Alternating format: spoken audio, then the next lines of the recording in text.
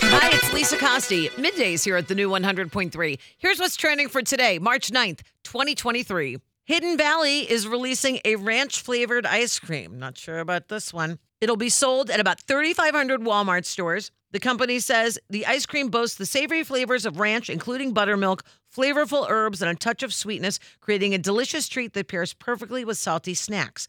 They say just like ranch dip, the ice cream can be enjoyed with potato chips, pretzels, whatever your choice is. It will be available starting March 20th. Rihanna sent a gesture of appreciation to a few special fans who recreated her Super Bowl performance on TikTok. Remember, there was the people in the senior living facility in Bowling Green, Kentucky, who went viral with their own version of the dance. She sent a card, which is also signed by Jay-Z, sending the gift on behalf of Roc Nation, which is Rihanna's record label. It was accompanied by 100 red roses. How sweet. And if you got a beef with somebody or something's just annoying you, let it go. Today is National Get Over It Day. And that's what's trending. Have a great day. And thanks so much for listening to the new 100.3. She loves the 90s and 2000s.